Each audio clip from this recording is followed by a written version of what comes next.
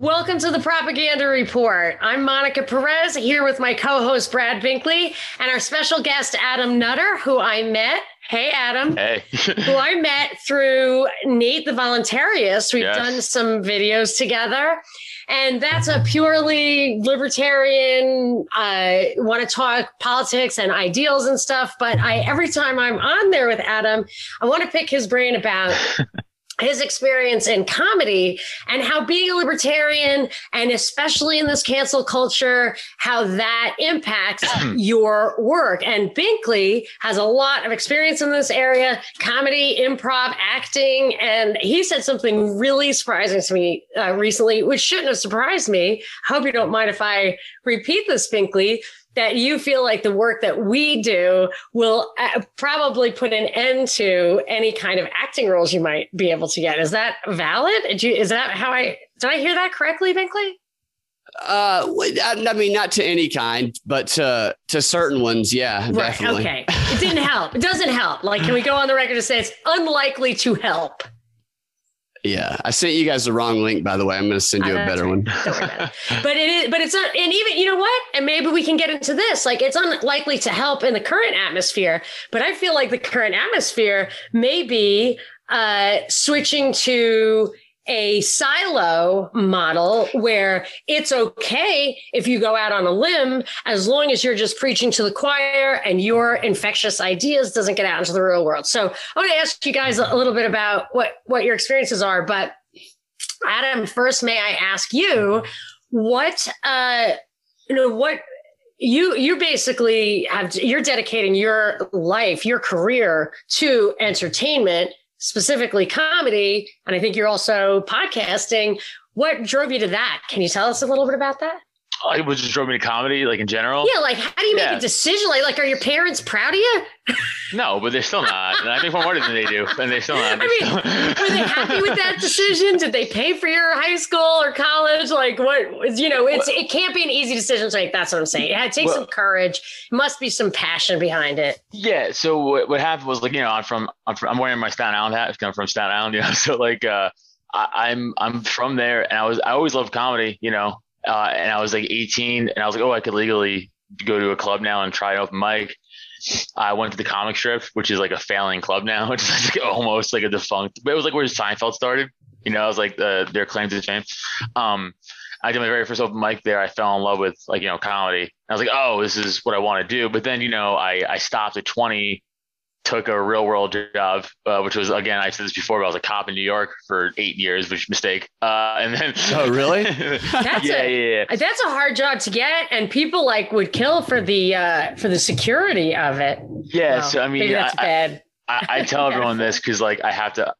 I barely even talk about that part, but it was like because it's hard not to talk about the comedy without that part, because it's like, well, why'd you stop doing comedy for 8 years? It's like, well, I was doing something else. It's like, well, I got a ridiculously good job. It was a good job for like benefits and stuff, sure. Yeah. But again, I say this all the time. I was 20. People judge you when you tell them you're a cop. Yeah, it's like it's immediate, because I have to like go into like, well, no, you guys don't understand. Like, I was 20, 21 years old. I hated bullies because I got bullied. That's when I learned how to fight and do MMA and all that shit, right? Like, 18, 19 years old. So I was like, I hate bullies. And like, I didn't understand like politics at 20. I didn't understand what the police were. I'm from Staten Island. That was like, Staten Island's like the only red part of New York City, like right leaning. And they're like, no, you go get a government job. It's like, who's a lieutenant in the cops in New York, or she's maybe retired. She lives in Staten Island and she listens to my show. But my impression always was with New York, aside from the drug enforcement, like there's a lot of like really bad stuff, especially when I was growing up in New York, that you can pretty much stay within, unless you're an anarchist like I am. But if you're just a minarchist, you can stay within the confines of legitimate law enforcement in New York. Like, you don't have, you're just putting out fires. You're not looking for trouble. That's the way my impression was when I was young. Maybe I'm wrong. No, so this is so I also worked on Staten Island, and like I worked in the 122, and it was like a predominantly white precinct, as in like the population was like pretty much all white people. So I never dealt with really the race stuff that, right. I was working during the whole stop and frisk thing, but I just stopped and frisked white people, so no one gave a shit.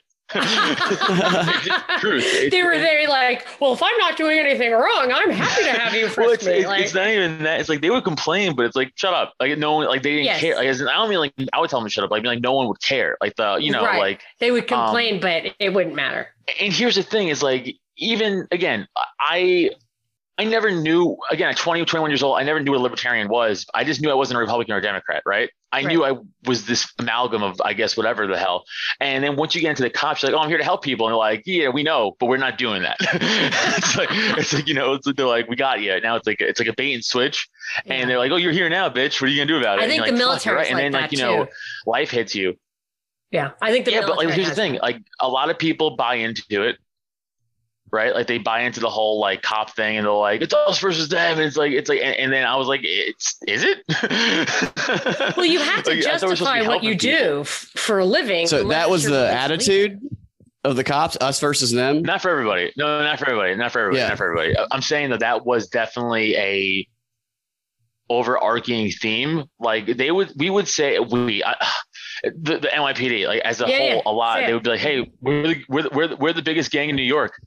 It's like, yeah, it doesn't sound great. Bloomberg used to say it was his, he had one of the largest armies in the world.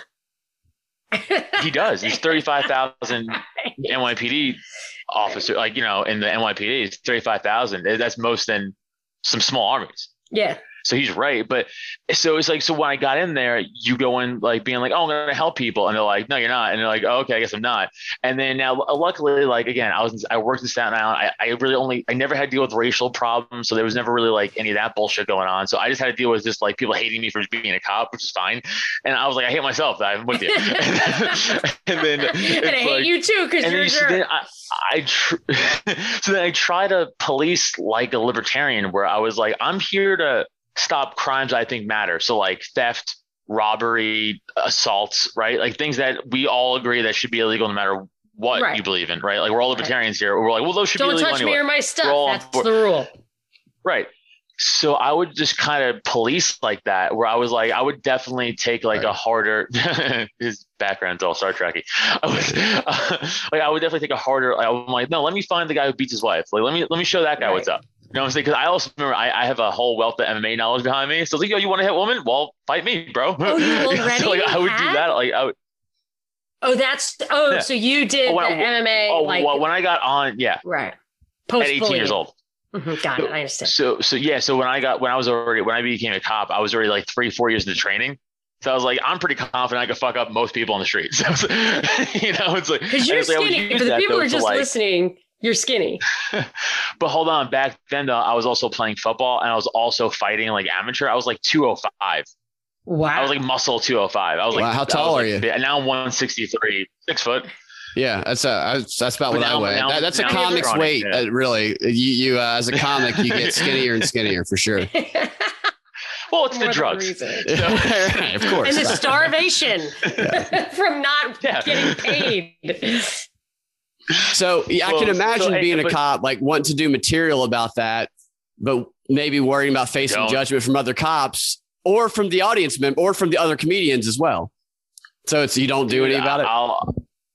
No, Brad, I'll be honest with you. I had a few cop jokes early on, and I was like, but they weren't about being a cop. It was about a situation that was funny outside of being but no one heard it. They just heard cop, and it was like, boom. Right. Yeah. Or the other way, where they're like, we fucking love cops. And like, you're not hearing the joke still. So either way, I'm not working. My first thought was, I wonder if they tapped him for special ops.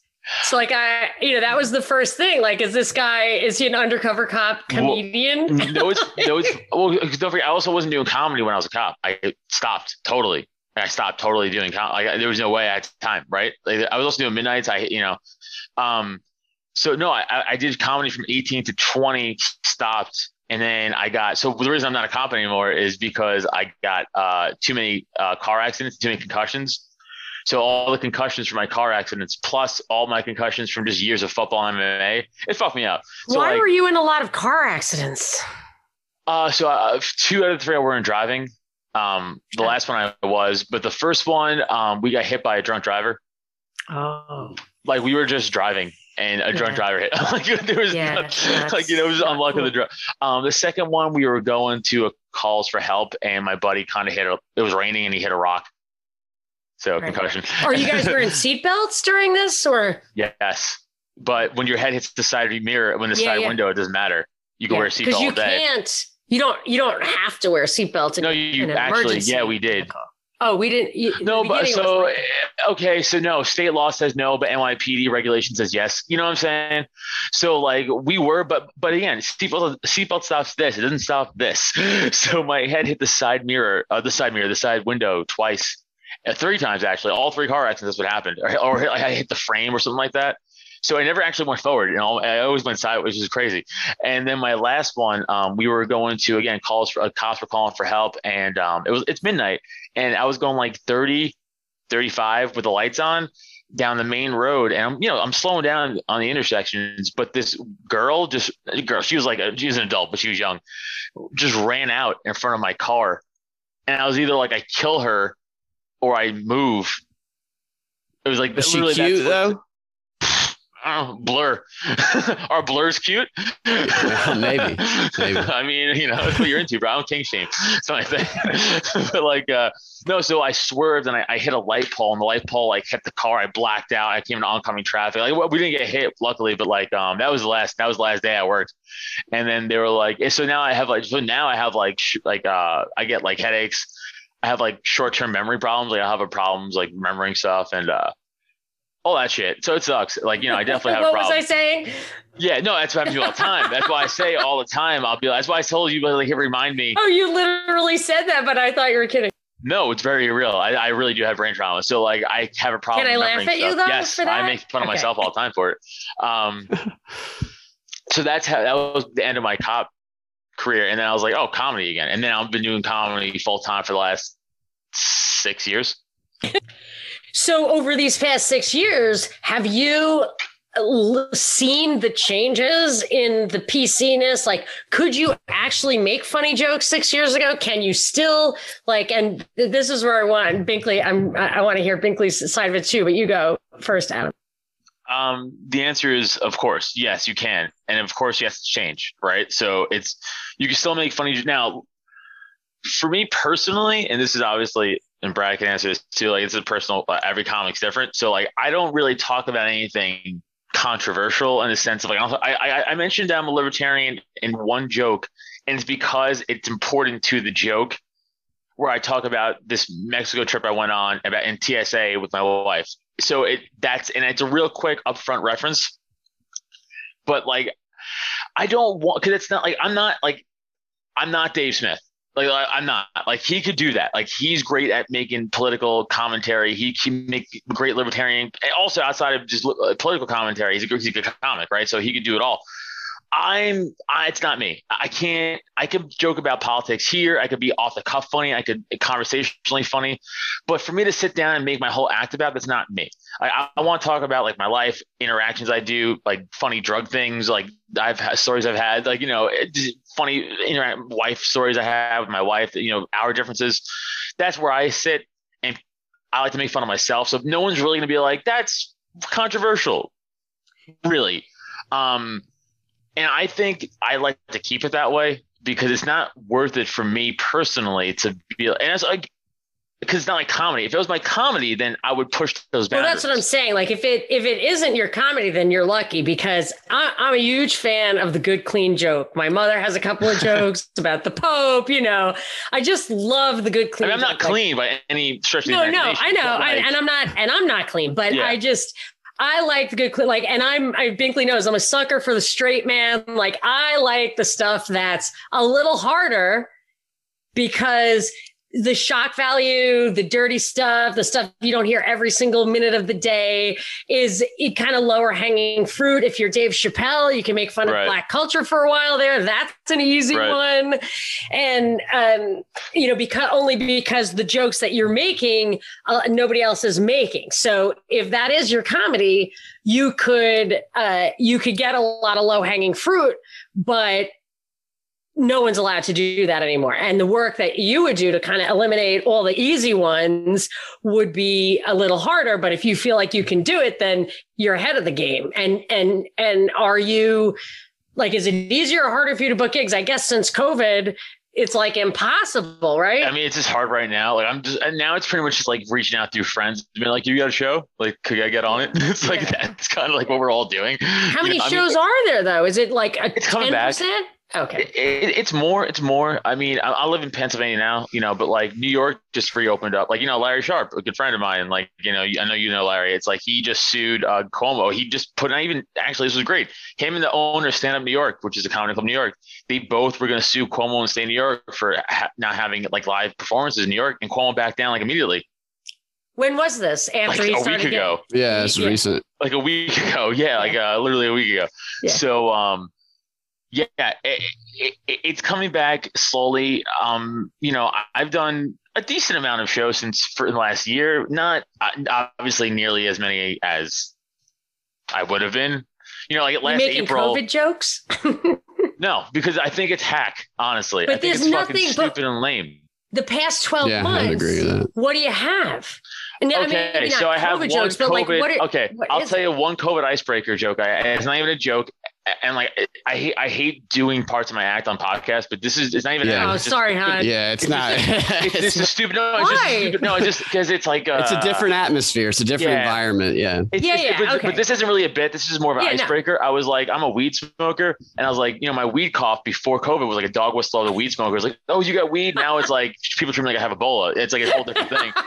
But that's just like a small icebreaker out there that, for people to be like, all right, COVID, weed, but that's it. That's the only, because I don't want to talk about it. Like, I feel like you don't want to come see me talk about COVID.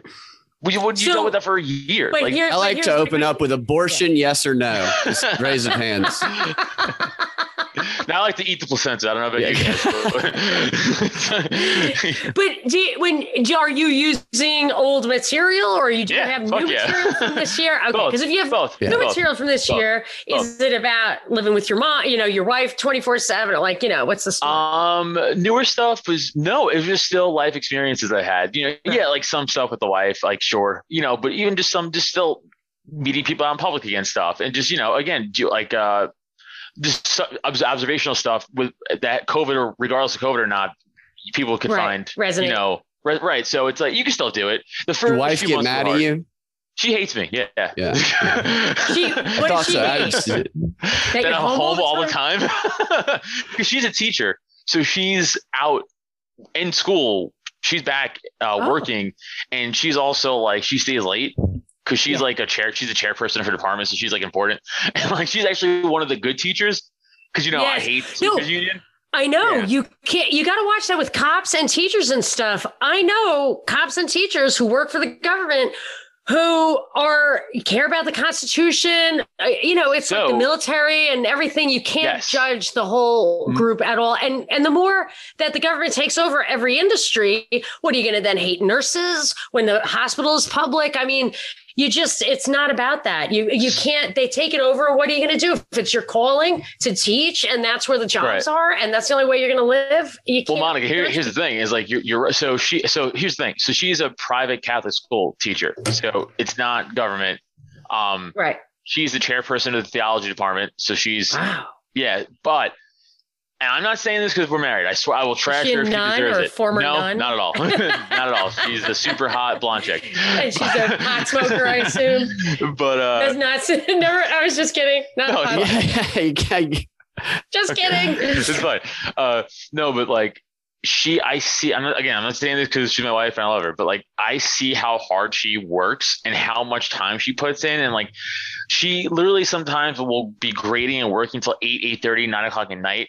And like she's exhausted, and then some of her not in her department, but like some of her coworkers will be like, "I don't want to go back to work," and it's like you're in Jersey on vacation right now, right? So it's like the teachers unions that are promoting, they're advocating for not going back because they're afraid they're going to die. That's exactly it. So I see that they are afraid they're going to die. No, they're not. They're lying. They don't want to go back, and they know that that's how. That's 100% it, Monica and Brad. So I see that, and I go, "Oh, I hate you." Not hurt my wife. I hate the teachers. You guys are fucking just like the cops. I go, yeah, I was one of the good ones at the time, and I know, and some of my friends were, but I know a lot of guys who were fucking assholes. So the overarching group were it's like, yeah, your coworkers are overall trash. And like, that sucks. Bankers, lawyers, realtors, like everybody, their assholes come in every job description. Mm-hmm. But like, stereotypes also exist for a reason. So, I always say this, the 3 worst unions in the country in no particular order: police, teachers, and medical. 3 worst. Because they all defend each other's bullshit. They all back each other up for nonsense. The guys who do stand up for the right thing get fucked. They get fucking thrown in the bus and fucking their careers ruined. That's like the worst thing to do, is to stand up for the right thing in a union. You'll get screwed. Yeah, and the police and the teachers and healthcare is an example too. But the problem with those is that, and even FDR was against this, if you have a government employer and unionized employees, no one's really pushing back against the union. The elected official doesn't care. Right. It's not like a guy owns a company and the union is trying to get more out of him. It's like a tug of war. But with the government as the employer, there's nobody on the other end of the rope. That's why municipalities go bankrupt. And that's why the taxpayers hate those people. And that's why then they get hostile towards it. It's inherently not what unions should be for. Yeah, and that's always like, obviously, like what about the road argument, when it's like, well, the government doesn't have an incentive to do a good job. So it's like, that's the same thing for all of it. It's like, well, they don't have an incentive to do a good job because there's no consequence for them to do a good job. They have an incentive to maximize driving, which the environmentalists should absolutely hate, because that gets them more money and more payola. And if you looked at the Hunter Biden thing, they were negotiating deals with Chinese people and flouting or bragging about the politicians. I pray for Hunter Biden every night. I feel bad for him. And he can't get a break, that guy. Yeah, I know. A millionaire for just doing crack with Lady Gaga. It's crazy. Allegedly. Sorry, I don't get. Yeah, I saw that too. That video. There's a lot of interesting Hunter Biden material out there that I don't think a lot of people are aware of. Yeah, it's crazy. But anyway, it's your comedy thing. I was just like, yeah. So it's like, yeah. So you could definitely. I still definitely make new jokes about new stuff for sure. You can still make jokes like, I'm sure Brad, Aaron Berg and stuff like that is like, Aaron Berg is a fucking great comic and he's pretty dirty and he gets away with it because he's fucking funny, if you're funny, you can do it. It's like what Patrice O'Neal used to say, unfunny jokes and funny jokes come from the same place. They're all meant to be funny.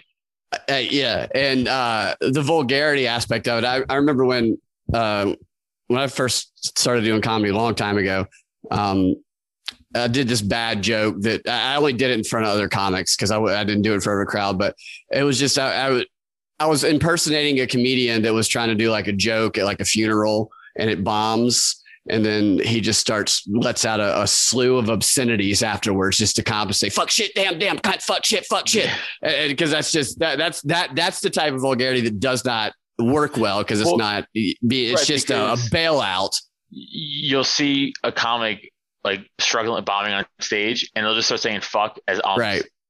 Yeah. So, and instead of saying they'll be like, fucking, the tree and the fucking car and the cat hit the fucking, right, guys? It's like, hey man, calm down. And people are like, this is bad, you're cursing. It's like, yeah, because he's panicking. But like, if I could be like, hey, they were fucking trees or whatever, and how I say it and my cadence and my point, people are like, oh, all right. It's all how it's done. It really is all how it's done. So it's like, like, again, not reference to Patrice O'Neal again, but back when he was arguing on Fox News against other, like woman rights people, and, they're like, are rape jokes funny? He's like, have you ever heard a funny rape joke? He's like, yeah. He's like, of course I have. He's like, and I have too, of course, but I also heard terrible ones. Who did the whole routine about it, right? Who? Do what? Oh, didn't you have like a rape victim whose routine was? Yeah, well, I know somebody who,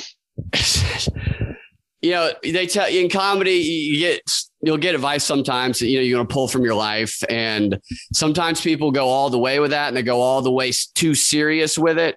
And this person had a slew of rape jokes based on her experience. And some of them were quite clever. However, the way she did them It was way too dark, way too early.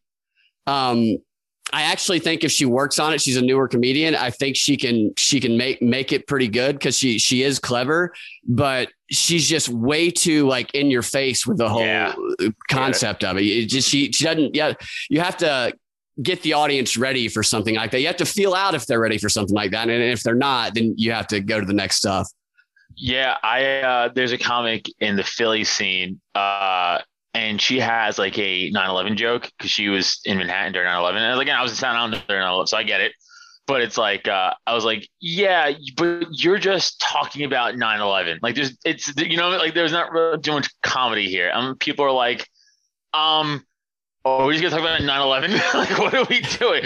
Now, I just recently wrote a joke about my wife and her job and teachers. And when I was in school during 9/11, and it works because it's not focusing on 9/11 and just talking about 9/11 like she is. So again, everything, you could do anything, but it's how you fucking do it. So I just reference it. And I'm telling you, it's been working. It's new and it's been working. It's like, I think I got something with this joke. So I'm like, all right. But again, I'm talking about 9/11 in it, but it's like, it's just how it goes about. Now, that way she did it, people are getting like offended. I see people like get like, their feelings hurt. Like I know someone who died in 9/11. And then so far with my shit, no one's been sad. Everyone's been laughing. So it's like, it's how you do it. It's all how you do it all the time. It's no topic is off limits. It's just completely how it's done. Yeah. Pete Davidson, I wonder if he does 9/11. In fact, I think I heard him do 9/11 jokes. He said Staten Island. It made me think of Pete Davidson. I know his dad died at 9/11, and he does have a few jokes about it, which is a dark subject. But I don't remember what they were specifically, but I think they were pretty funny, the ones I saw anyway. What do you think of Pete Davidson? I'm not a huge fan, but I think some of his stuff is all right. Some of his stand up. I don't know him personally. He's much younger than me. We're both from Staten Island. He's wildly successful. I mean, so obviously, I just think I don't know. Does he make you laugh? Stop trying. Yeah, I get that sense too sometimes. Yeah. Yeah, so he also, I don't know. I'm just not the biggest fan of Pete Davidson, but I don't personally know him, so I don't want to shit on him or anything. I don't know. Yeah, he's all right. He's the whole SNL and late night with Colbert and all that. It's just so bad right now because they're just trying to be so political with everything, and they're basically just repeating the same things that other people are saying. And I see other comedians on social media. Not all of them. There's some that do the same. And then there's the others that are calling out a lot of the shit. And I feel like there is a market now that you spoke to this earlier. And I feel like it's getting bigger for people who will call out stuff and who are willing to do the type of comedy they want to do because people are craving real entertainment and not just CNN repackaged as stand up on late night TV. Yeah. I also think like SNL also has like that. They're just hitting they're beating the horse, right? So it's like they're like, and now that Trump's gone, they're still trying to make Trump. And everyone's like, we don't give a shit. It's like, but that and a lot of people, like Ryan Long talked about it. He did a whole sketch about this. How he's funny. All these guys, he's great. Like, what are all these guys going to talk about? All these bloggers going to talk about once Trump's out? And it's like, he nailed it. Like they got nothing. Yeah. They have nothing to talk about. Like they're like, oh, well, how about Trump? And it's like, oh, okay. Well, how about Trump? And okay. It's like, we don't care. What else you got? Can you be funny? Oh, you can't. Your whole personality was fuck Trump. Well, from the first talent minute, there was that funny like montage. What was it, Binkley? Where was it an actual montage or was it somebody mocking where all the jokes were, have you seen Trump? Like he's orange, or I used to go and watch all the shows, Kimmel and Colbert and Fallon, because I wanted to see if they were doing the exact same joke. They were definitely doing the cover and hitting the same topics, and the point of view was basically the same. And there was a while there where they were outside of a few words rearranged, doing like the same set. And like almost like they had a wire, like an AP for jokes. Almost like they had a propaganda goal. They had to deliver it down, and because I just can't imagine a comedian knowingly and being okay with it doing the same set almost as two other late night TV show comedians. But when you think about it from the propaganda perspective, repetition was the goal. Also, if it's at the same time, if it's on competing networks rather than serially, nobody's going to hear it. No one's going to know. That way they make sure everybody hears the joke, and it doesn't matter because you can't hear it in both places at the same time. Now we have TiVo. Obviously, it's not critical, but we could all, I think we all agree that once you hit, first of all, you sacrifice yourself as a comic if you want to hit that level of mainstream success.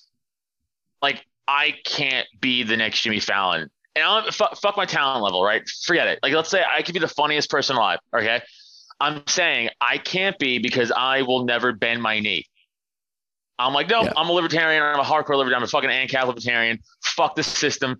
Fuck you. Fuck your corporations. I'm not going to be like, fucking, suck the dick of the fucking man. You know, I'm not doing it. Like, and you get unfunny that way. Then the unfunny guys, or they take Jimmy Kimmel like sticking up for Wall Street. It's so bad. Yeah. It's like, who are you? You were a comic at one point.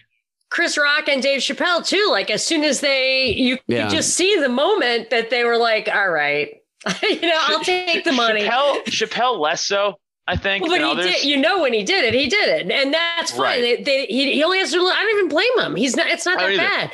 But they're definitely like, look, okay, you don't have to wear a dress. He has that whole thing, like they wanted me to wear a dress. You don't have to wear a dress, but you have to say one thing like this once in a while, and you can't do the junky puppets anymore. Man, like it's just a little bit, but I don't think you can really tap into your genius under those kind of constraints, and they know it, and they don't care. And we were talking to Chrissy Mayer a little bit ago, who she's I don't know if I don't think she really considers herself a Republican, but she doesn't care. Like she just and she said the exact same thing. I'm never, ever gonna make it like that because I'm never gonna do that. And you know what? I almost feel like they let you make it like that so that they can neutralize people who really could actually tap a vein like that.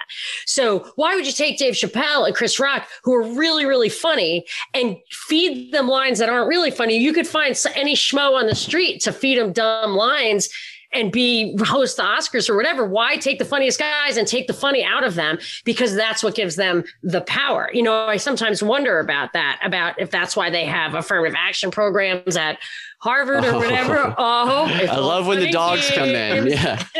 All funny games till somebody. I know. He just got his manhood neutered, unfortunately. Oh, that's why he's got the thing on. Yeah, we couldn't stop it, unfortunately. What's his name? It's so he's a rescue. He's like 2.5. So his name is Pinto. And I'm not gonna change his name now. Now it's fucked up.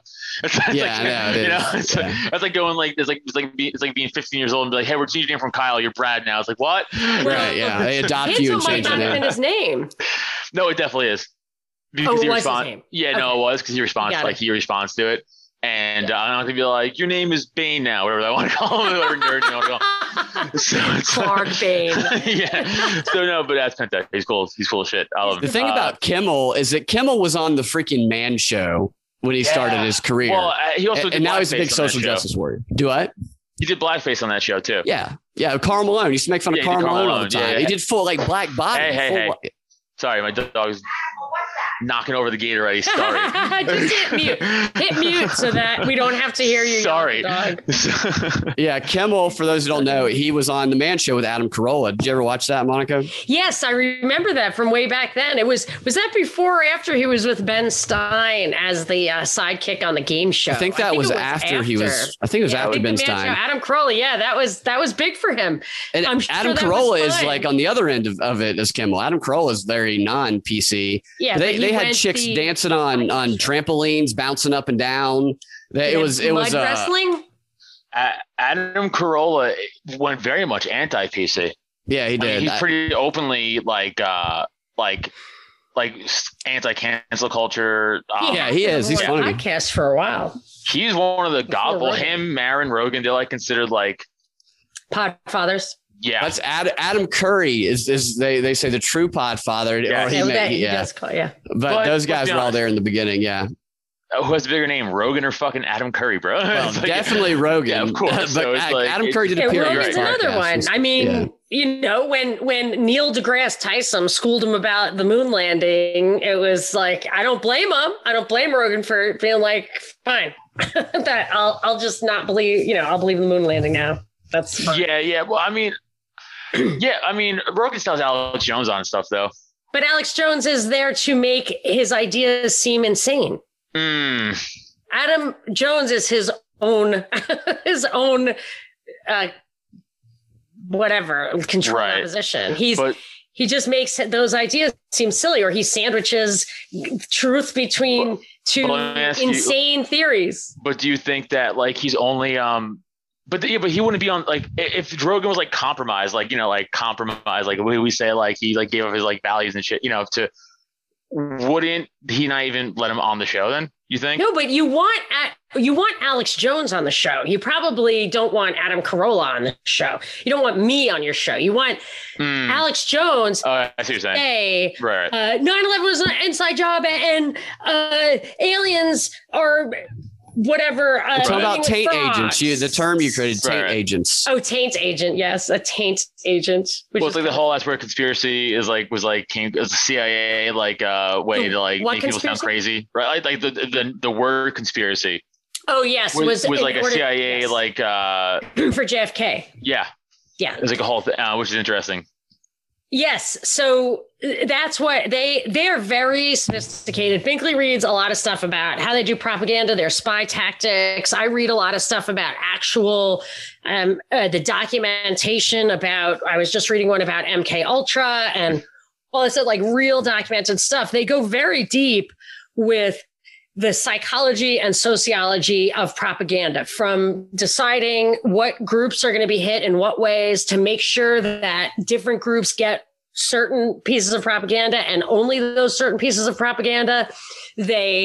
Cognitive infiltration was Cass Sunstein, which was Obama's information czar, like we need an information czar, said what you do is you go to these conspiracy theory websites and you inject something crazy into the comment section or whatever. Like that's literally in his memo. So that's exactly, to me, defines Alex Jones. And I'm not saying that Alex Jones is in on it, because if you look at, I read a book called Conjuring Hitler, and it said how the British wanted to undermine German society, but not topple the interrelationships among the bankers in England and Germany and stuff. And in all those years with 60 million people dead, they never stopped funds flows. Like money always kept flowing. So they had to there were a lot of unrest because there was political turmoil at the time in Germany after World War I.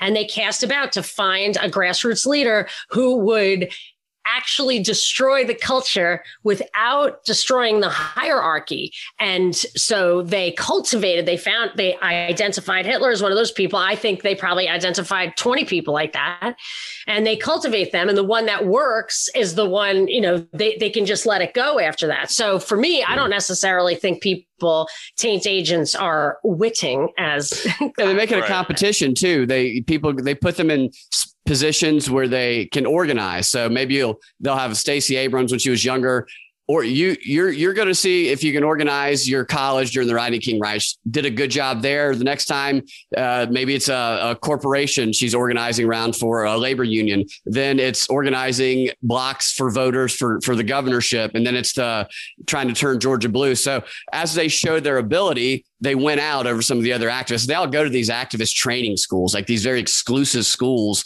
where they learn these skills. And then the cream of the crop rises to the top, so to speak.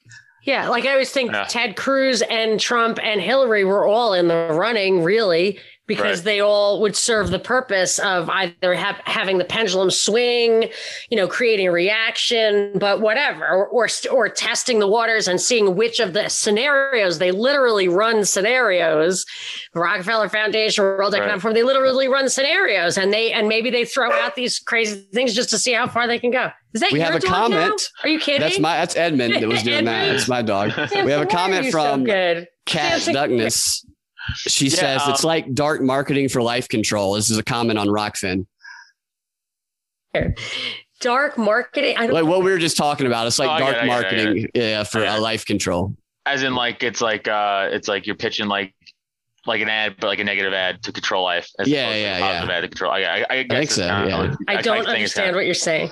So in other words, like the way they're kind of orchestrating it, right? It's like a negative cloud around us to bring the negative out of us instead of like a positive, I think is what she's trying to say. Like the control is always negative as opposed to the positive, I think is what she's trying to say. Yeah. Propaganda is similar to marketing to control our lives. It's all the media. Look at what they did for Biden though. Like how the media just propagate. I wrote this down because I thought it was very interesting.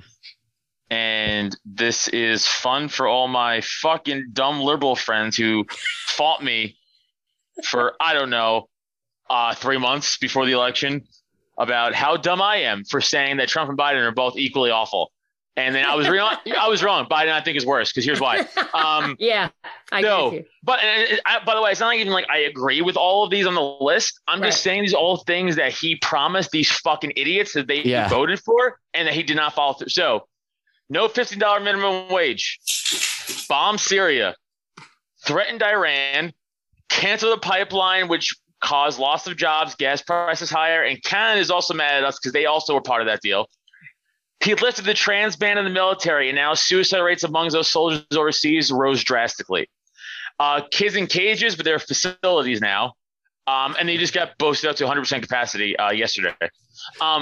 Still operating private prisons, a huge number of deportations, a catch and release program during a worldwide pandemic. Biden canceled Operation Talon. You guys know what Operation Talon was? Operation Talon was put in by Trump to purposely target and get rid of pedophiles and deport them.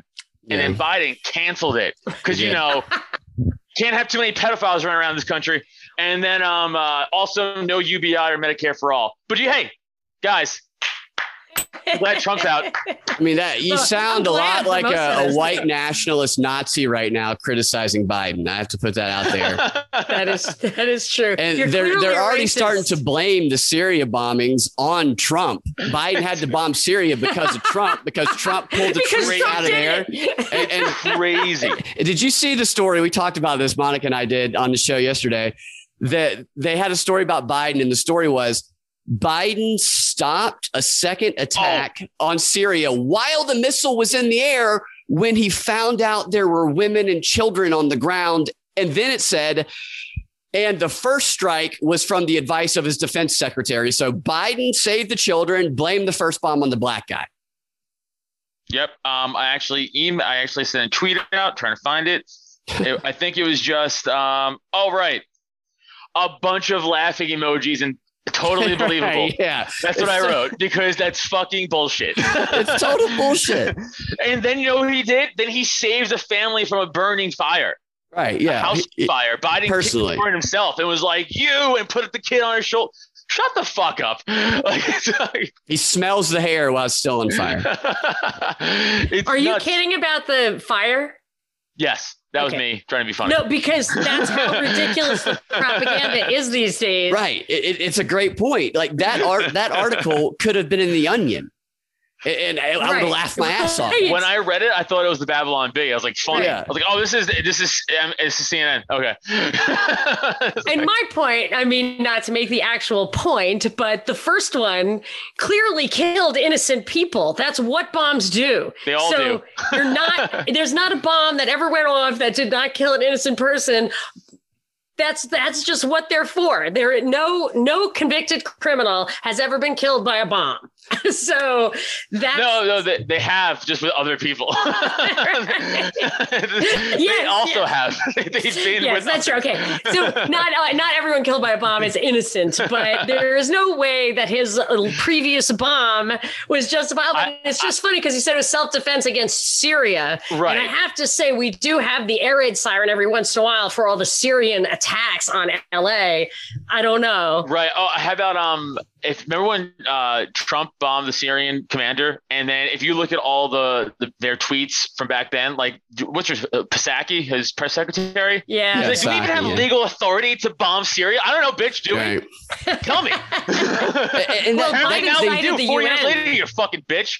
Yeah, they throw it in your face too, because it's so you can pull the tweets up. It's like if they leave it there just so we can find it and just have our minds be like, what the contradiction, the hypocrisy, getting the public just okay with it. Just logic proof compartments in their brains. Yes, it really goes to this thing that I see. Not only do they have people, my attention span has diminished by 90%. Like I will sit there, I can tweet for an hour and a half. I try to read a book, and a page in, I'm tweeting again. And I'm like, where did this come from? Yeah. It's awful. So the kids are like that. And then layered on top of not being able to pay attention enough to anything, there's this like terrifying fear of ostracism for not saying or thinking the right things, almost to the point where like the way teenagers want to be fashionable, like you have to wear your cuffs a certain way or whatever. Yeah. You have to think the thing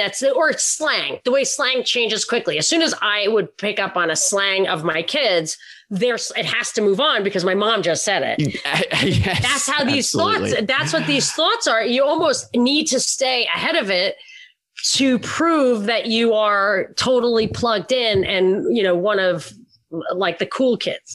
I want to follow up with Kat. She explained a little bit. She was talking about like if we were in marketing, talking about the targeted groups to control their lives through the propaganda, targeting those specific groups. And absolutely, it's brain control that is hitting different segments of the population. But she had an interesting term. She called it's like live sociological games, propaganda is. And it's like they're playing a game with the entire country of their world at this point. And they're just some social scientist in an ivory tower somewhere, rubbing their hands together, collecting all the behavioral data. Yes. And it's a war game because this goes right to what I think about 9/11. So I think basically to encapsulate it in one stylized sentence, I think Dick Cheney did 9/11. And I think that he did it the same way in the same mindset as other presidents have instituted the draft. That they're like, we're going to take people who are not volunteering and we're going to kill them for our political purposes, which are so unpopular that no one would actually sign up for it. But we're doing it for some kind of greater good. Well, right. And I feel like so to the extent, and even like when you read some of Churchill's stuff, he's like that. He's like, I can't wait to have war. War is great. Yeah, he loves war. Who's a politician? Yeah. They have to end. This is what really freaks me out about the elites, especially if it comes to chemtrails or illness or bad food or anything that might actually hurt everybody. They simply, I was raised thinking there, but for the grace of God, go I. Why do you care about poor people? Because you might be poor, or you're lucky you're not that poor, or why do you care about immigrants? Like, what if you're from a shithole country and you want to get out? Like, you should care about those people. Like, there's a karmic or moral or whatever. And it seems to me these people feel like, well, I've already been born, therefore abortion is fine. And I'm not making a comment about any of that stuff, immigration or abortion or anything. I'm not saying that. I'm just saying, for you to be so elite about a draft or war or destroying society, you have to believe that your descendants or the people you care about are above it and that you can insulate them going forward, or you have to go full baby's blood and be willing to sacrifice your own descendants, which when you dig into some of that occult stuff, that comes up many times. That the kids they get are their own. Now, they get rid of the dumb one that they some of it is. Well, if you look at who shot Reagan, it was the kind of off-kilter brother or son of a Bush friend. Yes, the Hinckleys. Yeah. Bush wasn't Bush Senior out to dinner with like his father that night or something like that. Or the brother went to lunch. Whatever the fuck. Yeah, whatever. But yeah, it's all wild shit. With Prescott Bush? No. No. Oh, okay. Prescott Bush was he was the Nazi banker. Era. Yeah. Good old Nazi era, the Bush family.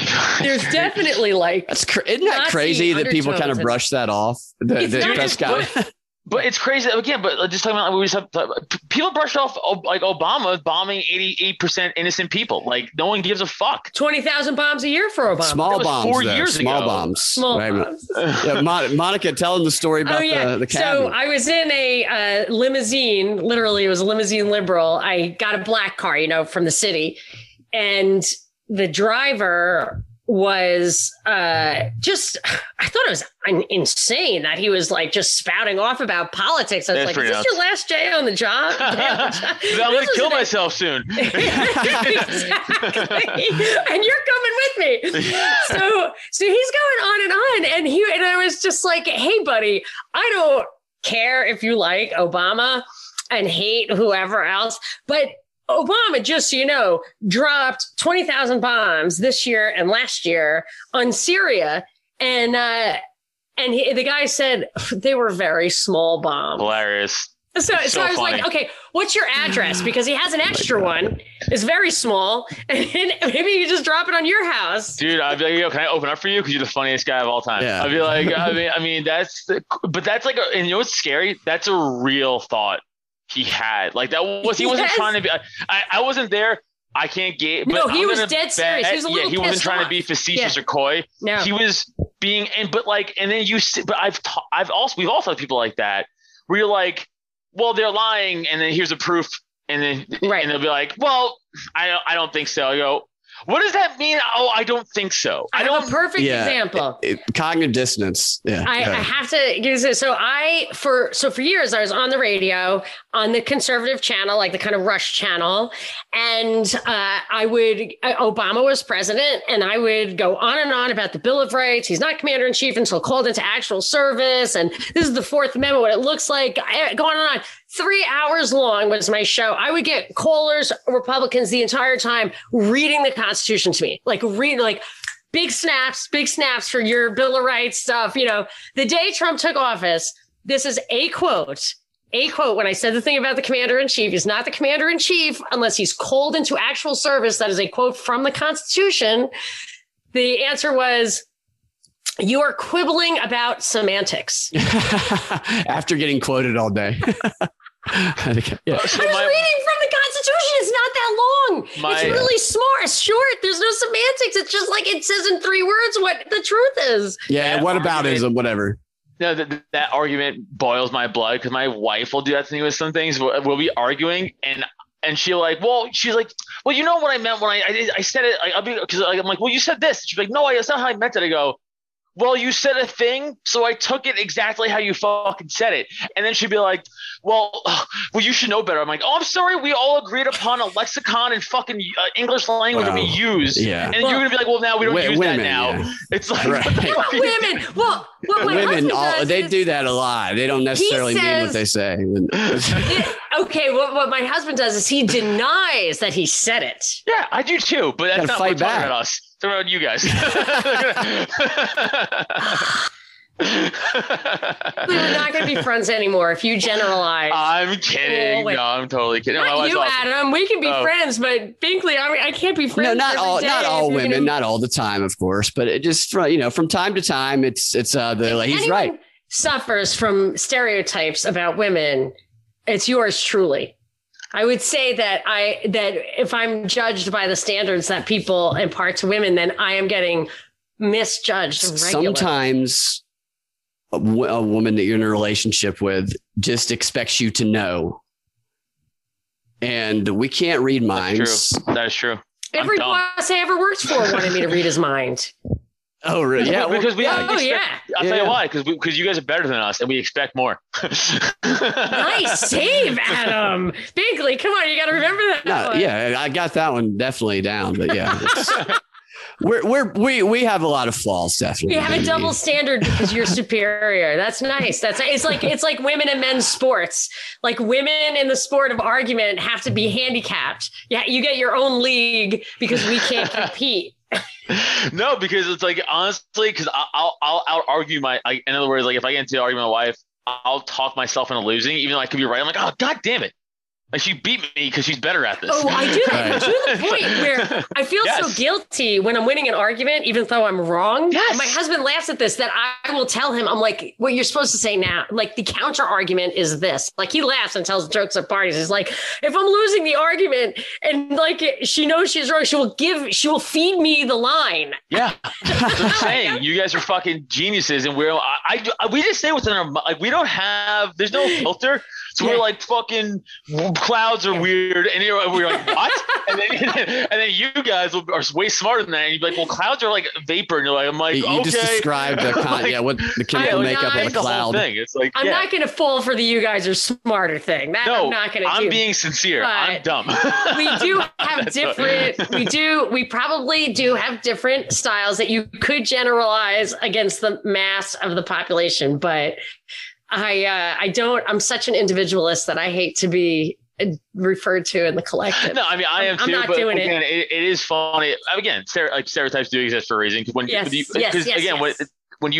you sometimes you paint with that broad brush, even if you're in that category and you're like, I want to be in that category, but party's like, okay, well, that's me too. Oh, PMS is real. I'll tell you this right now. I do that. I have male and female children, and my own experience. I have 8 brothers and sisters.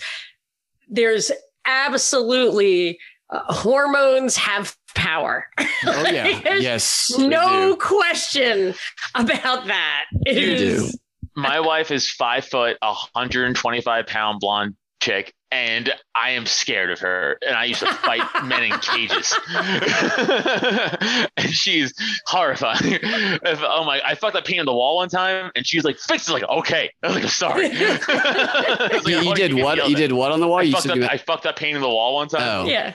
And I thought you said you peed on the wall. I did think that's, but she didn't take it well, right? I mean, that's just, she wasn't like, oh, could you fix that? She was like, this is how bad I had it once. There was a commercial. It was for PMDD. So it's for if you're a complete effing psycho, which I definitely had my years of that. And the ad was, the chick was brushing her hair and the guy was in the doorway in the bedroom, and he came in and he was just in the door. He's like, what are you doing? And she's like, what the fuck?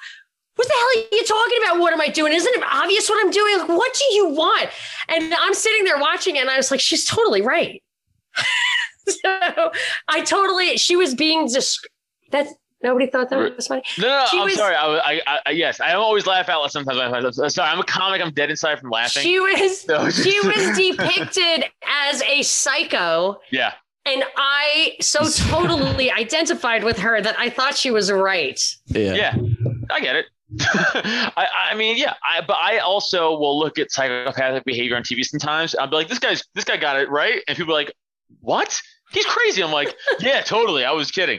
Yeah. Cedric just said that Bill Cosby was a hero. So. No, that's what I say. Well, yeah, I tell people, my friends to go on a date, I'll be like, just tell her to open up with, I watch Cosby. It's my favorite comedian. Him and Louis C.K., my 2 favorite comedians.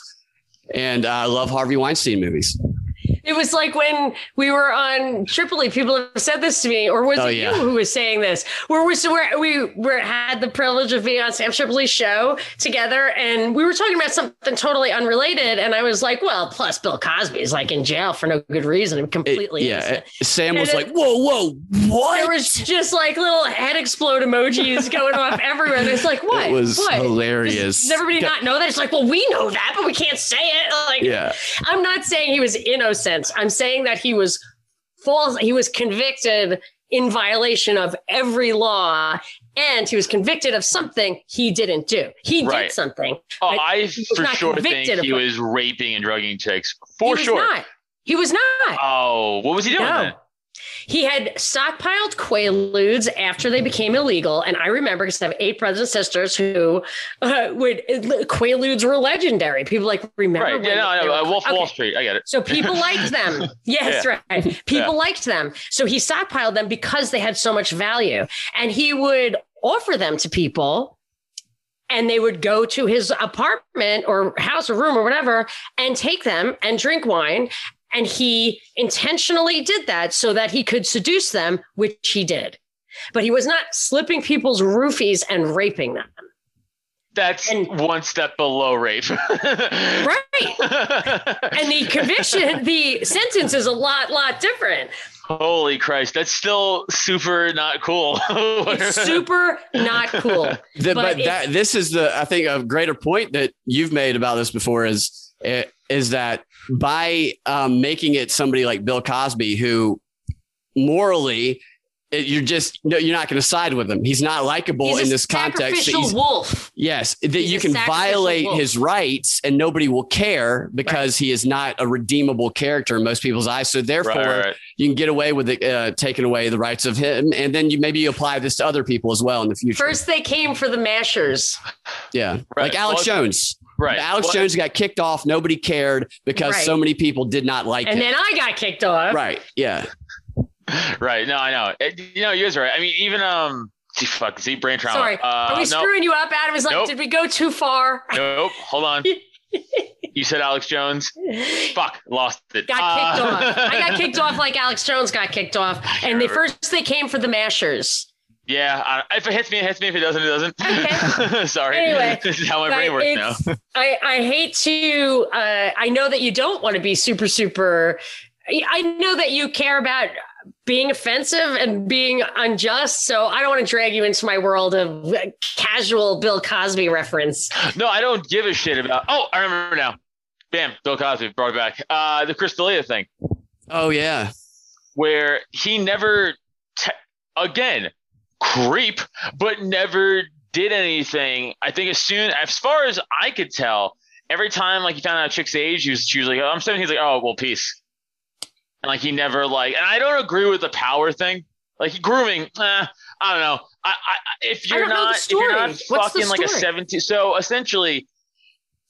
His apology was awful, by the way. His apology was essentially like, I was too good looking and fucking too many chicks. I know, it was crazy. That was essentially his apology he gave. Yeah. But like the story was like Bill Cosby. He was the story was, oh, he was like fucking underage chicks. Then it went from, oh no, actually he was just like talking to underage chicks. Then it was actually he was grooming underage chicks. And I was like, all right, well, how many times are we gonna move this goalpost? But you know where the grooming part came from, I think anyway. Is he played a character that was a pedophile who groomed children on some Netflix show. I can't remember what the name of it was. You. Yeah, that's right. You. Was this whole thing a psyop, Binkley, or is this a real story? No. What he was doing, because before he has a fiance and he has a kid now, but before, let's be honest, he's a gigantic headlining comic. Multiple Netflix specials. He's a star. He's a good-looking young dude. Chicks, like if you talk to other comics who know him, like when he was at the Comedy Store, he was a regular at the Comedy Store. They would say like girls would come out in packs just to try to fuck Chris D'Elia. Like it's not like they weren't fucking around. I believe it. Yeah. So he would just roll into towns, open up his DMs, and be like, "Who am I gonna fuck?" It was that. That's what it was. But, he would message a lot. He would message like 50 girls. Oh. So all these girls who would message him, some of them were probably 16, 17. Like, I love your comedy. He just sees a picture. He's like, and let's be honest, a lot. I sometimes chaperone prom. Swipe right. Sometimes I chaperone prom with my wife. And I'm like, who's that teacher? She's like, that's a student. I'm like, well, okay. Yeah. 25. They look. There are kids that look just way too old. That's why I used to bet you're crazy to go be a high school teacher, because I see these stories with these guys. They'll be in their mid 20s or maybe early 30s. And they end up getting in some weird sex thing with a student, and then the student looks like she's 25 years old, and it's like that. Don't go be a teacher. The difference is though, that's a student. And you're still doing something morally wrong. The difference, the thing with D'Elia is he's just seeing a picture. He's not fucking doing research. He's getting 100 fucking DMs a city. You think he's going like, let me see her background. Yeah. So he was messaging him back and being like, hey, come to my hotel room. Let's make out. He was being pretty open and honest. But some girls be like, hey, I'm 17. And he'd be like, okay, well, peace. Or like, hit me up when you're 18. So what's grooming? Apparently grooming is like, you're like an underage girl who might be into you. You're like, hey, you're talking to her. Yeah, you're like, hey, when you're 18, hit me up. Hey, I can't do anything now, but soon. Which is, again, it's fucking creepy.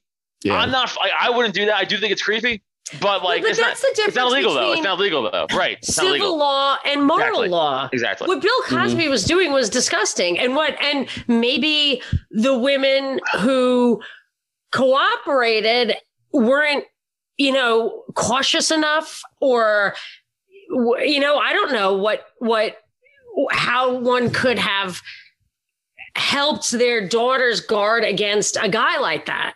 But they ended up letting their feet walk into his apartment alone.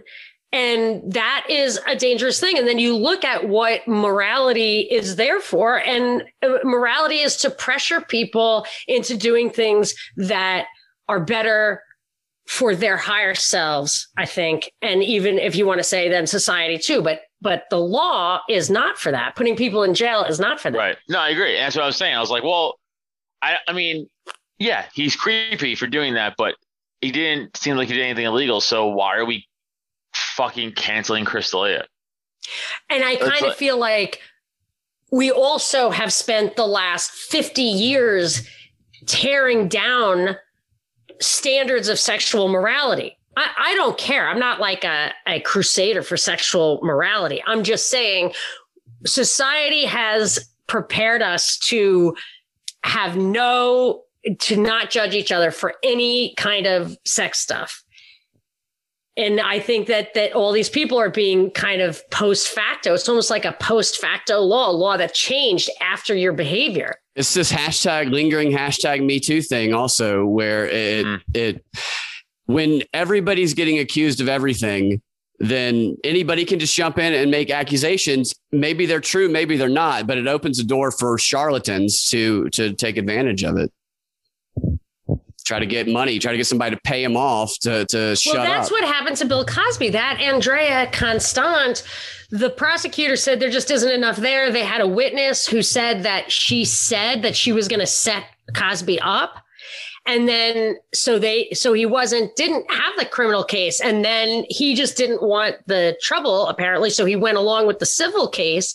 He was deposed and gave an honest deposition based on the prosecutor assuring him that he would not be prosecuted. So he gave up his Fifth Amendment. And then those are the words that after it was a mistrial and they changed the statutes of limitations, that's when the jury said that it was only after that information was introduced did they decide to convict him. But anyway, sorry. The best part. I feel bad that he got convicted in the county next to me. I'm in Bucks County. Oh, really? He got convicted in Montgomery County, I believe. Yeah, I don't think it's Montgomery done County, I believe. I don't think it's done in the Supreme Court of Pennsylvania. I wouldn't be surprised if his conviction gets overturned. Yeah, I think the girl was at Temple University. I think she either worked there or went there. That would be Philly, but I'm pretty sure his court was in Montgomery County, and I'm in Bucks. Bucks and Montgomery are like, I mean, I'm like 45. I'm like an hour from like that courthouse, but we are neighboring counties, which is interesting. Keep us posted on the Supreme Court. I was like, why the fuck is he here? Development.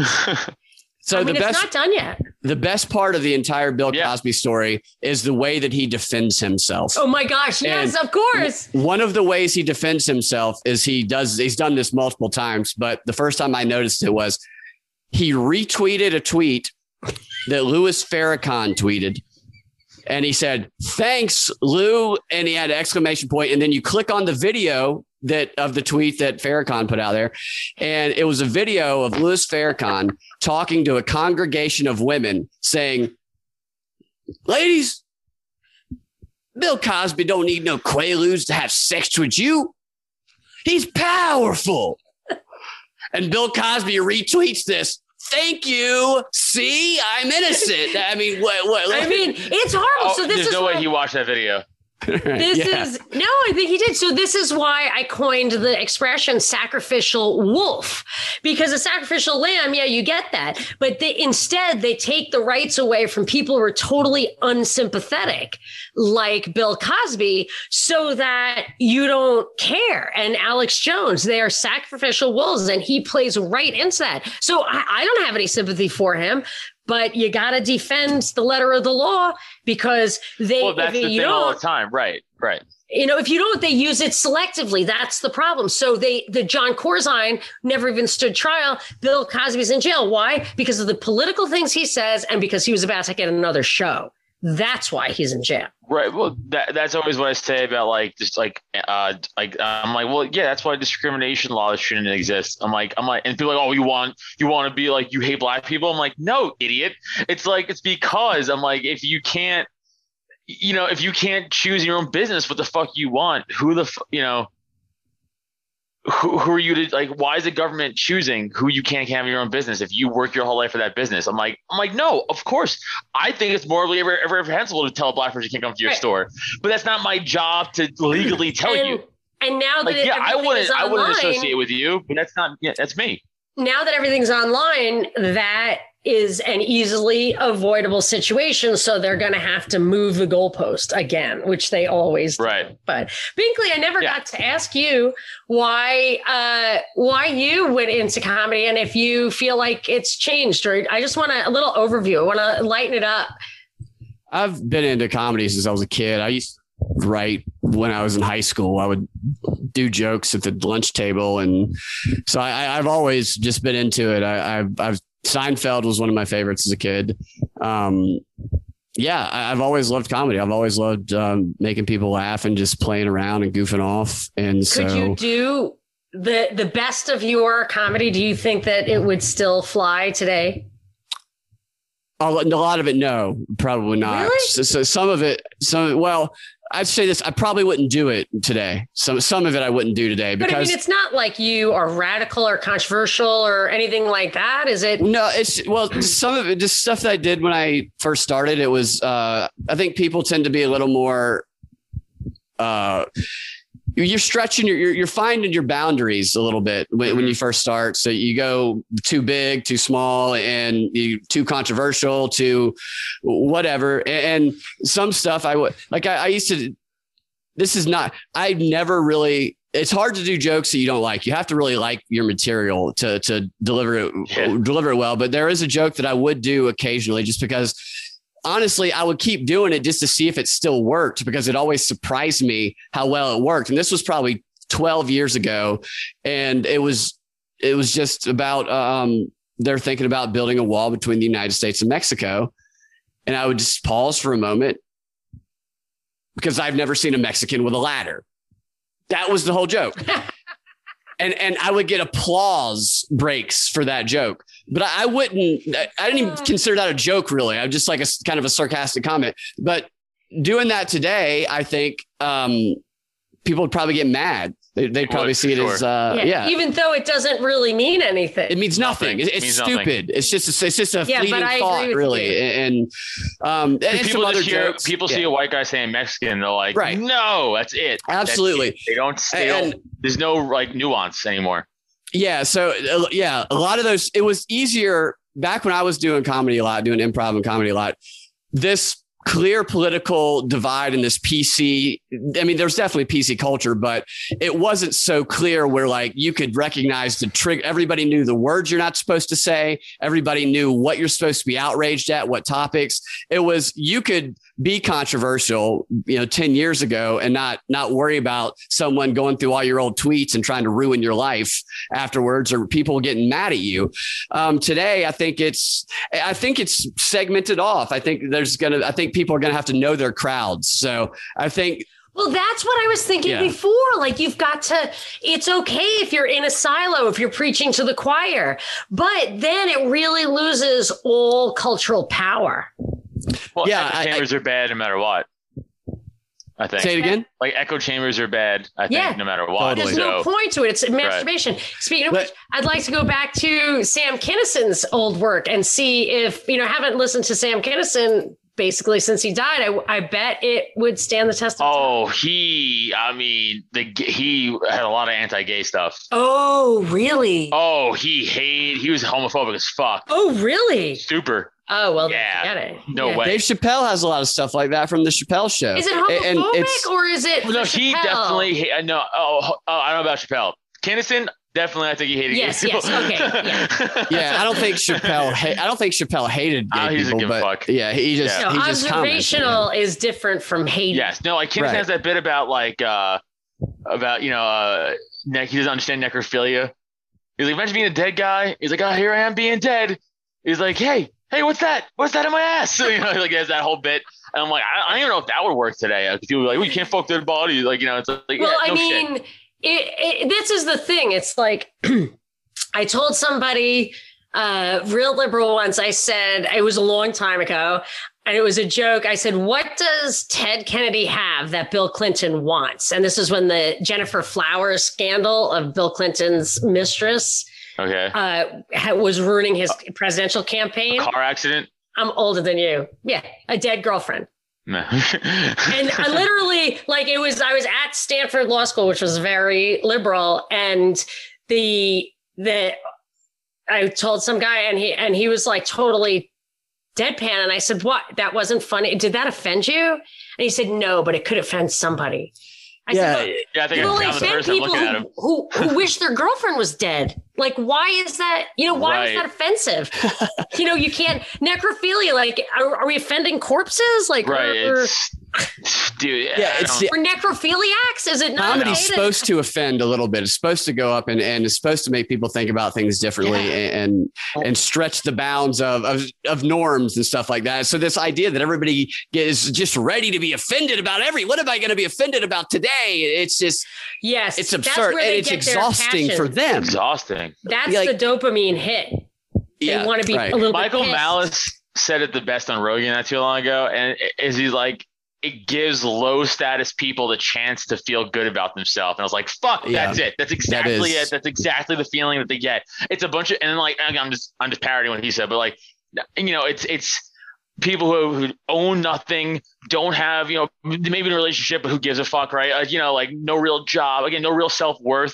Maybe their career's shit, but they get to wear a fucking mask or they get to fucking, be like, you said a bad joke, Pat, I'm great. It's like, you would be dead 50 years ago, but because of technology and society today, you're still alive. That's it.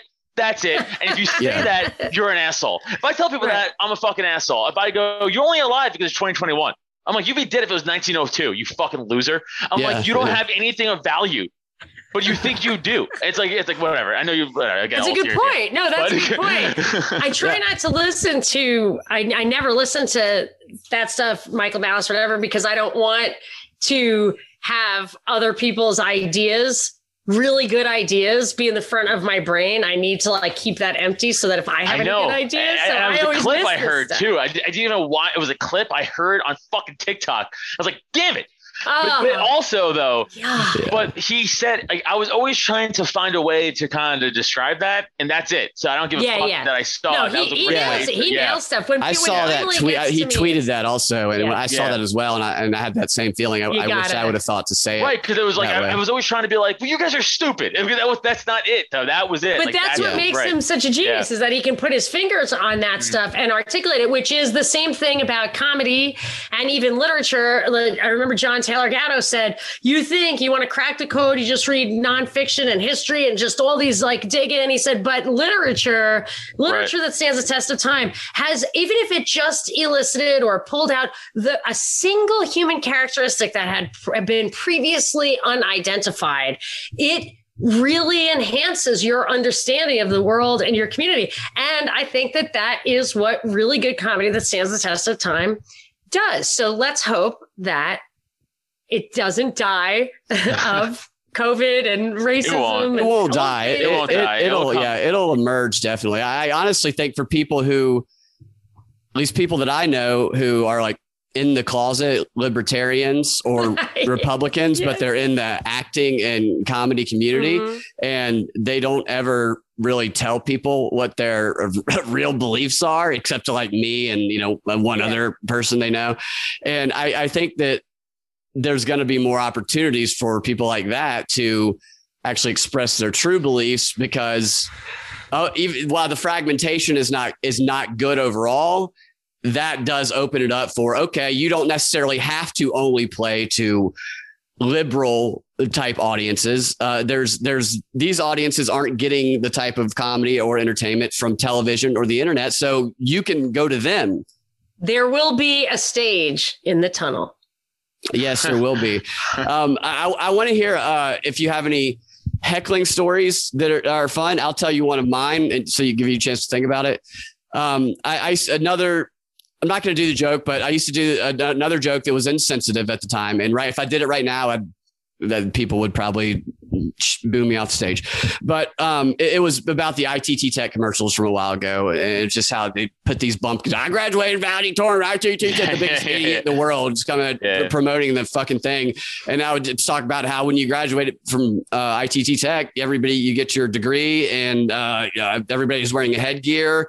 All the spots are handicap spots in the parking lot. I was just over the top about how stupid the people that go to ITT Tech are. Yes. And because I made the comment about every parking spot in the parking lot at ITT Tech being a handicap parking spot, I started getting heckled from the crowd. And I knew who the guy was. I knew it. I realized after the fact who it was. It was a guy that I had done improv with, who is handicapped. He had, I can't remember what he has, but he walks with a limp. He's noticeably handicapped. Not to cut your story off, Brad, but like real quick, as a improv performer himself, he should know not to fucking heckle. That actually this story just pisses me off now. No, yeah, I know.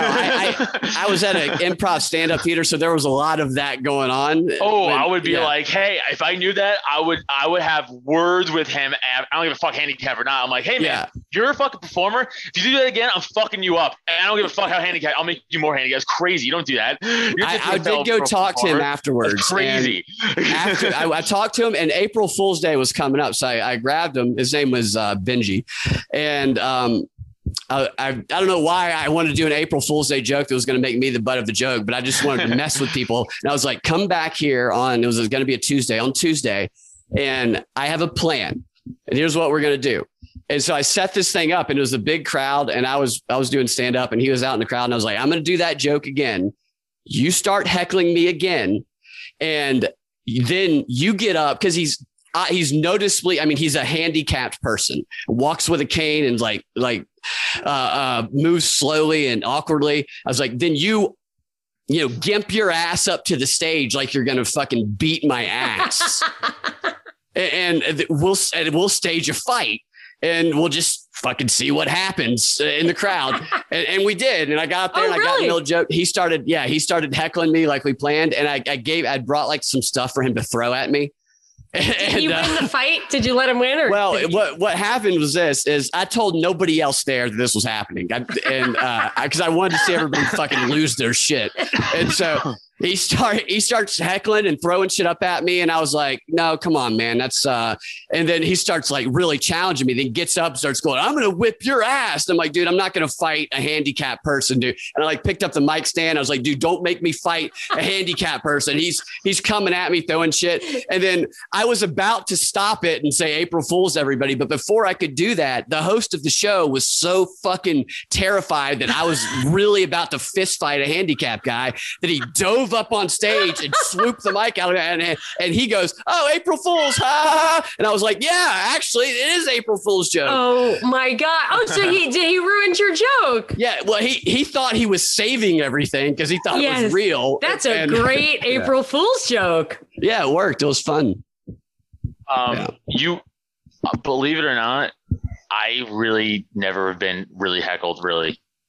Wow. How is that possible? In my years Binkley, of comedy. That's a job there's for not Binkley. a lot. He likes to heckle. Well, no, I don't I've heckle had people unless it's baseball game. I've had people Little League baseball games. I've had people like talk during my set, and I've had to like talk to people, but like as far as like a full on like fuck you, man. You suck. Never. Yeah, I've never had that. Never have. You really don't see a lot of that. There's really not too much of that happens. There are obnoxious drunks sometimes. Well, yeah, probably definitely. So have you ever seen the clip of yes, Bill Burr and Bill Hicks? Bill Hicks going off on the woman, just losing his shit. Mm-hmm. Monica, everybody watching, I'll find a link to this and I'll put it in there. Just for talking or for heckling? She was being loud, but it did not merit the response that he gave. But I used to show this clip to people who did stand-up people. The dogs are going crazy. Hold on 1 second. Sorry. Adam, why don't you tell us how people can find you, and then Binkley can fill it. All right, Binkley, finish your story. I would show this clip to people because it was an excellent example of somebody completely losing their shit and just massively, but then having a realization in the middle of losing their shit of of how the audience probably perceives him and then recovering and making it hilarious still. He goes on this he gets the woman goes, "You suck." And Bill Hicks is like, he tries to go through it and then he just stops and he was like, you see him pause and he just starts going, "You fucking cunt." Yeah. You should fucking die, cunt. Yeah. I mean, he's just losing it. And he starts dancing around the stage. "I'm a fucking dumb fat cunt." Yeah. And, oh gosh, you completely blew up your scene there, buddy. What, how did he turn it around? He turned it around. Can you hear me? Yeah. No, you're on the wrong mic now. You're on the wrong mic, though. Yeah, you're on the wrong mic. All right, I'll change it. Hold on one sec. Oh, there you go. And now it sounds right. You're good. See, that's what happens with... It's good. Go. It's good. You're good. Guys, can you hear me now? Yeah. Yes, he's going to have to edit this. Sorry about that. But that's what he was doing, though. So, he was really... Shit was going crazy. And then he started to... Then he sat down, and I can't remember his exact words, but it took, just some awkward silence, and he was like... something like, "I really lost it on that one." He just acknowledged the moment of the situation. He just called out that he really kind of just lost it there and went over the top. And he's like, "You guys probably think I'm working on a new bit. Bill, I don't know about that joke where you're stomp around the stage, marching, calling a woman a fat cunt the whole time. I don't know if that material is really going to work for you, Bill." And then he just goes on does another 2 minutes just mocking himself. Yeah. The breakdown. It's brilliant in my opinion. No wonder they killed him. Yeah, right.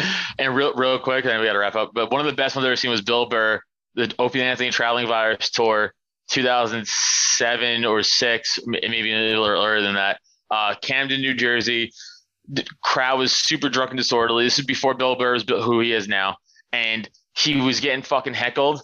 And he's like, "You know what? Nah, fuck you. I'm staying up here and doing my whole entire time." And he started trashing the city of Philadelphia so badly to their faces, where they turned it around and they loved him, because the whole time he'd be like, "And what else is in your fucking city? Oh, you have a statue of Rocky, but not Joe Frazier, who's from here because he's black and he can't handle that." He's like, "Fuck you." And he looks down at the time. He's like, 8 more fucking minutes. And he did the whole time. At the end of the crowd, I was like, yeah. He got a standing ovation. Amazing. It was some of that. Go watch that. It's legendary. I mean, they start off booing him and he's just fighting with them, but you slowly see he wins them over because he just keeps pushing it and pushing it. It's amazing. He wins them over by making fun of them. Yeah. Because trash comedy, come on, you have to understand, trash comedy fans like me, who are like, I'm like one of those people also. Like, we like that shit. Like, oh, give it us. Yeah, fucking be honest. Roast us. We like that. It is what it is. Well, he must have been right. Oh, he was. He was. He absolutely was. Yeah. He was right. I know we got to go. I'm sorry. I didn't mean to. No, it's just trying to keep it tight. But and I got something to do. But so why don't you tell people, Adam, how they can find you? Maybe live and in person, if that's really a thing anymore. Right. And also some of what they can find you online. Any shows I have, you guys are gonna have to check me out. I post everything on my social, so just check me out. What's your social stuff? Yeah, at Adam Nutter on Twitter and Instagram, and Adam Nutter Comedy on Facebook and TikTok. So I post all my show dates there. I don't have anything right now. Oh, I do tonight. But that's, sorry, you should probably keep track of that, because it kind of is tonight almost. It's tonight, yeah, it's tonight, but that doesn't matter for people listening, really. So it's like, it's live. Yeah, but they're already sold out, so it doesn't matter. So for any future stuff, come on out. And then my podcast, Cult of Us, I do with my good friend Neil Wood, my comedy podcast. But I am starting, and so I want to talk to you about off air real quick. I'm starting my individual libertarian solo podcast. I'm calling it The Porcupine. Perfect. Good name. Yeah. I checked. No one else has that name. So that's amazing. That is good. So I'm launching that soon. I'm just starting to get guests. So I just want to, it's not gonna be live. Right I'm not doing live episodes and recording it. So that will be very soon, and within March, for sure, April. Be on the lookout. But again, follow me on social for that, and droptent.com for all the other stuff. What's droptent.com? Oh, Drop Tent, my podcast network that I co-own with my buddy Neil. Oh, okay. So you do Cult of Us on there. You're going to do Porcupine on there. I do Slapstick Sports on there, which is my sports podcast. But I do a lot of but then we have other podcasts on the network too. Other comics, other non-comics. We have my friend Anna who's on my tattoos. She started a podcast with her friend. They're doing like a horror tattoo podcast. So that's cool. There's a lot of cool podcasts on the network that you guys can check out. So droptent.com. I'll take you there. I'll take you to all the podcasts. Fantastic. Awesome. Sounds fun. A lot of interesting stuff. Thank you. All right. Well, that was such a refreshing change of pace. I really I knew hanging out with you guys this afternoon would be uplifting and cheerful and wash my brain out of the week of you don't know what a grind it is to spend hours every day reading the headlines and just, I don't know. I feel like I want to take a news holiday, but that's not happening anytime soon. So this is like a little mental break for us. So thank you very much for being here. Thanks for joining us. Thanks for having me. I enjoyed it. Yeah. Thank you. I enjoyed it too. Thanks for those who could catch it live on Rockfin, but the video is going to stay up on Rockfin, and then we're going to put the audio into our Propaganda Report feed probably one weekend. So it's a little early release for Rockfin. Was our first live show on Rockfin. Was it really? We've had a couple live experiments, but this was our first successful, I would say, live show on Rockfin. So in the future, we will actually be able to invite people and not fear that we'll be sitting here for 45 minutes, whatever. Last time we tried to do it, it was a cocktail party. So by the time it actually went live or whatever, I was like not half in the bag. I was fully in the bag. So I was like, I'm never doing another Rockfin live. It's not going to work, but it worked perfectly. Thank you. Thank you, Binkley, for your cracking the code on that. Yeah. Thank y'all for joining, for putting it together, Monica, and for joining us, Adam. Yes. Okay. Have a great show tonight, man. Yeah, right on. Break a leg. Thank you. See y'all later. Later.